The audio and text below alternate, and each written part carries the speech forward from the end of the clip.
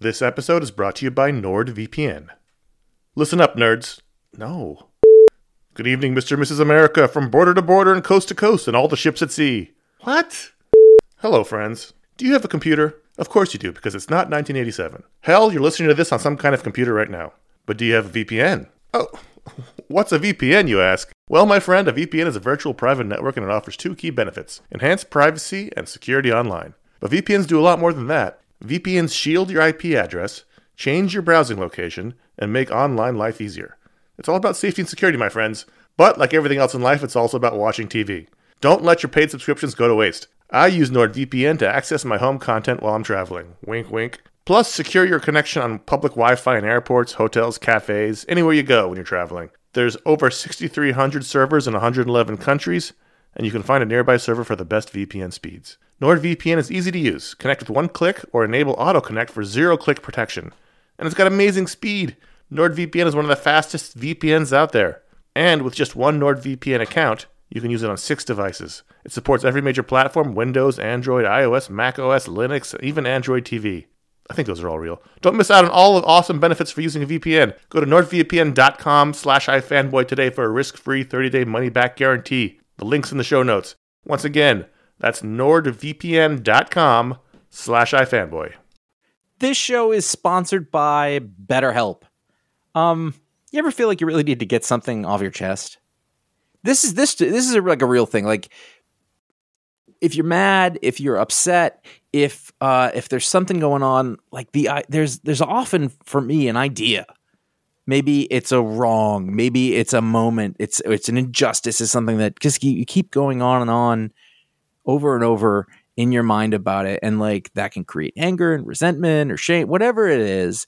And very often I have found, I am not a therapist, I have found that when you let it out, when you give it voice, when you say it out loud, sometimes it makes you feel better because you've expressed it, and sometimes it makes you realize like, oh, this is not a big deal, but it's been stuck in my head. So you give voice to those things, and it can make you feel a lot better. And shock of all shocks, therapy is one of those things that can help you do that. It can help you be able to say those things in a place where you don't need to worry about the repercussions of it, work your way through it, figure out coping skills, how to get around it, find ways to deal with that stuff instead of letting it fester.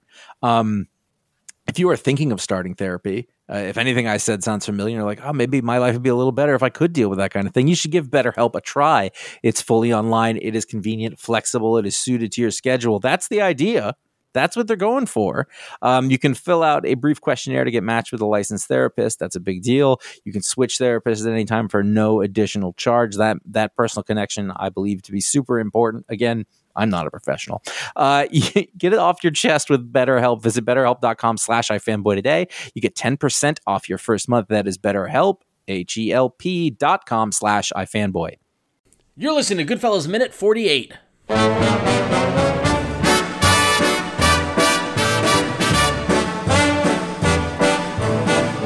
I know I'd go from rags to riches if you would only say you can. Hello, and welcome to Goodfellas Minute, the only podcast that analyzes the Martin Scorsese picture Goodfellas one polyester pantsuit minute at a time. I'm Ron Richards, and I'm here with Josh Flanagan. Hello. And Connor Kilpatrick. Genie drinks! Oh, you ran to it. You ran right to it. So, minute 48 starts with a mother in the funeral parlor, and it ends with Henry explaining that Jeannie's husband just wanted to get away from Jeannie. And I feel never actually mentioned Jeannie's husband other than as being Jeannie's husband. Exactly, and I feel really bad for Jeannie because I feel like Jeannie's getting the short end of the stick in these minutes, because all we're hearing about is how Jeannie's husband's in prison because he wants to get away from her, and her son is no good, and her mother is dead. Just who's there to defend Jeannie? Well, this is the lesson to you: never not be in the room. Exactly. Listen, the woman lives her life in a nightgown. These are not reputable sources. Jeannie is the subject of this conversation at the hostess party, and if Jeannie's watching this movie, she can't be happy. Well, that's the thing, especially in this kind of environment. Oh my God, I thought this was fake, but I'm living this life. Jeannie's trans-dimensional discovery. She puts the bottle down and sobers up for the first time in years, trying to figure it out. You know she drinks. That woman is no angel. Let me tell you. Oh, by the way, the woman who says that woman is no angel, who is putting the blue stuff on the woman's face, that is Frankie Carbone's wife. In real Yeah. life? No, in the movie. Oh, okay. Yeah. Angelo Seppi would be the character. I did the research, and she is there, and she's the one with the fur coat in the Christmas scene. All right. On the movie. So. All right. Well, what's interesting is I can't wait. I can't wait. we have to get through this to get to the good I'm stuff. sorry. It was really hard not to just say a thing I liked about it. We're gonna not, and everyone who's listening can go, oh, that's gonna be fun, because we're gonna have fun during that. I'm sorry. Carry on with minute 48, please. So, what I like about this minute is that the subtext here for this whole scene is that these women live very difficult lives. Yes. There's a price to be paid for all the furs and the 2-inch stacks of 2-inch stack of money. Yeah. Is that you live in a very stressful life in which your husband can end up in jail, end up dead. You could be broke at any moment, and it's manifesting that in they have bad skin. They look much older than they actually are. They are all wrinkly, and that's the physical manifestation of the life they're living. And I like the subtext of that because it's not laid out that the reason why they look like this is because their lives are rough, but it's what they're talking about, and plus with how they look is what you see here. I gotta give it hand it to the makeup person who really made that bad skin and makeup thing work. Yeah. Well, I kind of want to note that Karen comes off a little judgmental. I wrote Karen is a snob. Yeah, and a little bit like she's never seen women like this, and it's like, wow, Karen, all right, why don't you get off your 5 towns high horse? That's her mother talking. From Lawrence. Exactly. From Lawrence Yeah. horse. Yeah. Get off your 5 towns horse, and life in Queens isn't so glamorous, and Are they in Queens? Oh, they are in Queens. We know? Well, this actually. So going back to the book in the in Wise Guy, Karen recounts this event as in Ozone Park. At the home of Bobby DeSimone and his wife Helene, and Helene is hosting the hostess party. So that would have been Tommy's brother. Tommy's brother, yeah. Huh. So, and it's interesting because you think Karen's judgmental here in the movie. You should go read the book. She's even more judgmental in the book. Oh, sure. Yeah. Like what's funny is that she the whole idea of the hostess party, apparently Helene, it wasn't a makeup party. Helene was selling copper and wood wall decorations. And Karen says she had never known anyone who sold things to their friends in their own house. Like, it was really kind of, which I mean, like that continued. Like I remember people do Tupperware parties and all that sort of stuff. Yeah, so I mean, Talk about the bubble. We talked about it yesterday about the cult-like nature of the mafia. If there's no mafia families, but there's that same sort of bubble when you're living in an affluent community out on the island. Yeah, You don't absolutely. mix with anybody else. Yep. And your standards become the best standards for all, and other people who don't, they're peculiar. Right. Like that's that thing that people do. Right. Yeah. No. And it's funny to see how this is her being shocked. I mean, there's a couple of great reaction scenes. At one point in the middle of this minute, there's a bunch of quick cuts. Mm-hmm. And it's like it's the shot of the woman doing the makeup, and then a shot of Rosie rubbing Karen's hands, and then close up on Karen's face as her eyes dart around, then a close up on Angie making a shocked face. Like there's a lot of quick cuts that kind of add to the dizzying factor of it.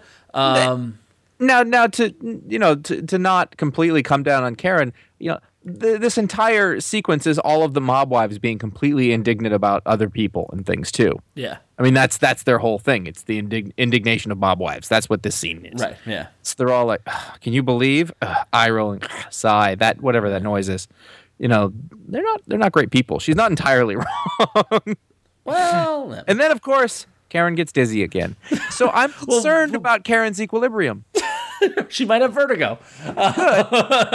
I did like the point where she's summing up all the women and talking about how miserable their lives are and how their kids are awful, and they tell stories about beating them with broom handles and belts and stuff like that. And she could have said wooden spoons, and that would have been accurate as well too. So there you go.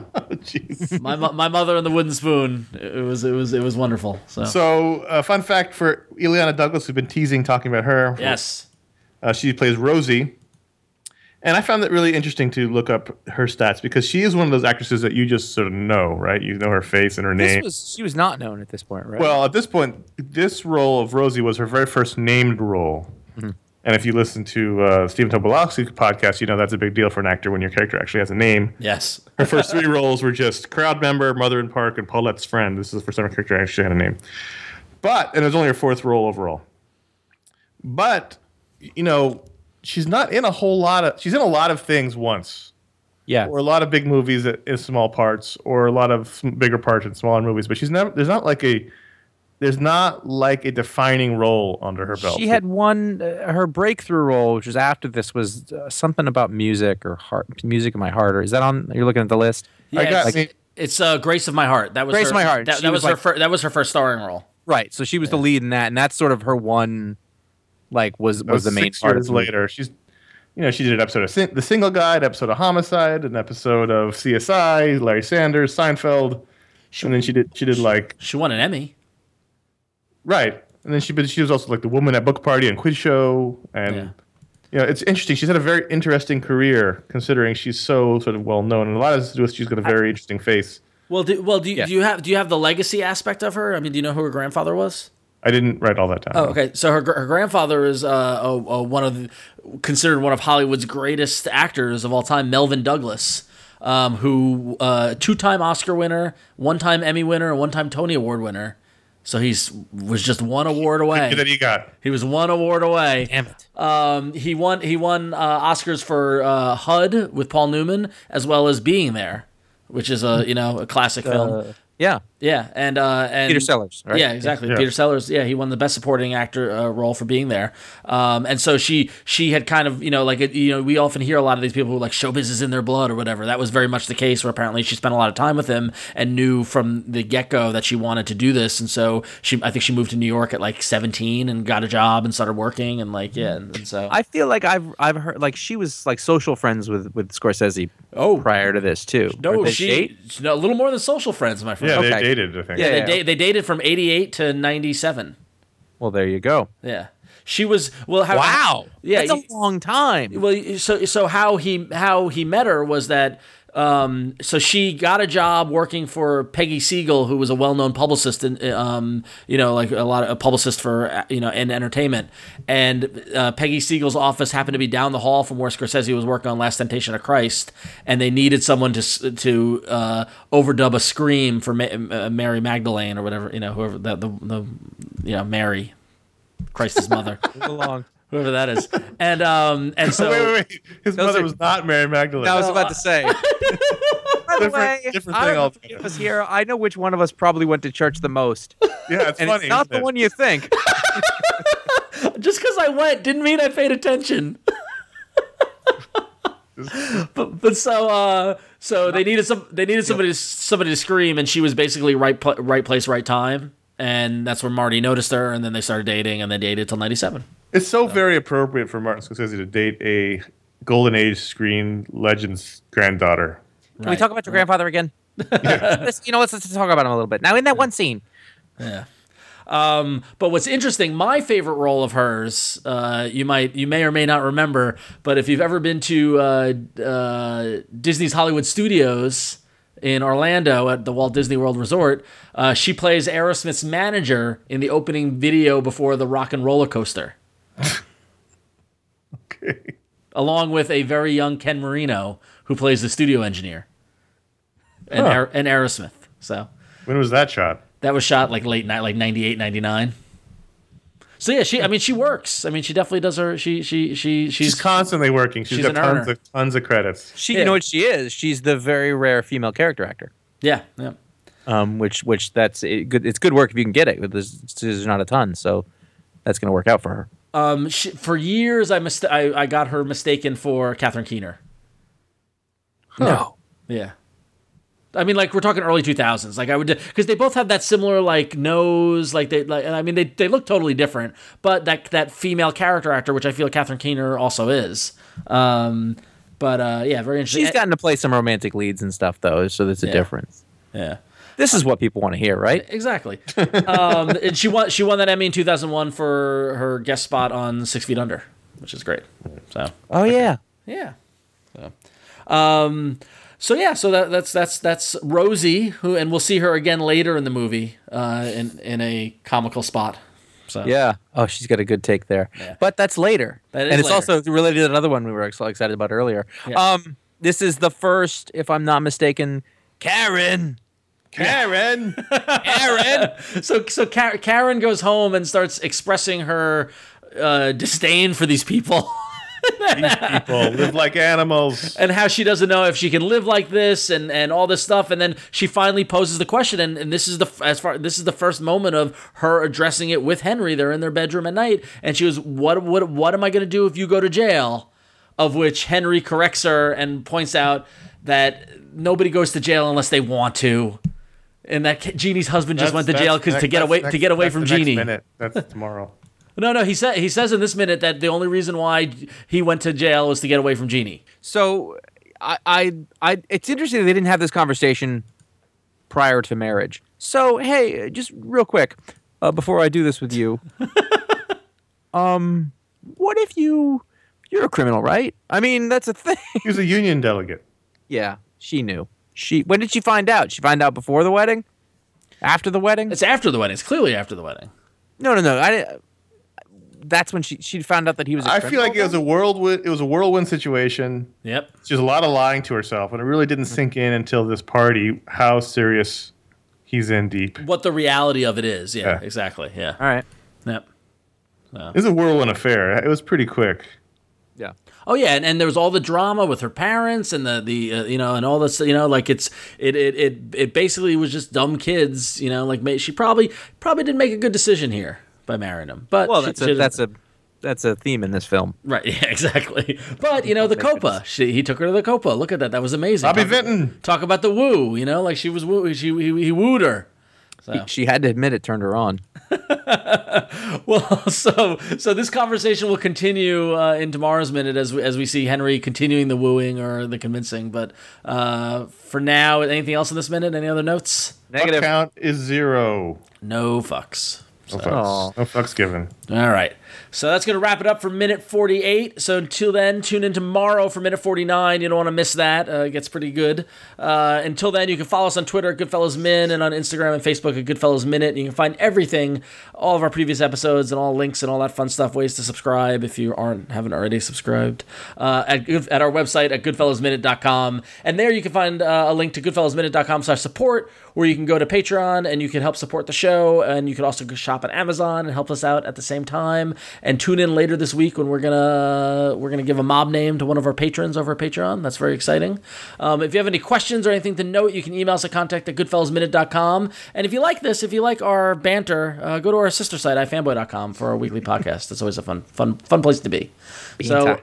So until then, I cannot wait to hear the justification Henry gives tomorrow. Or will I go from rags to riches? My fate is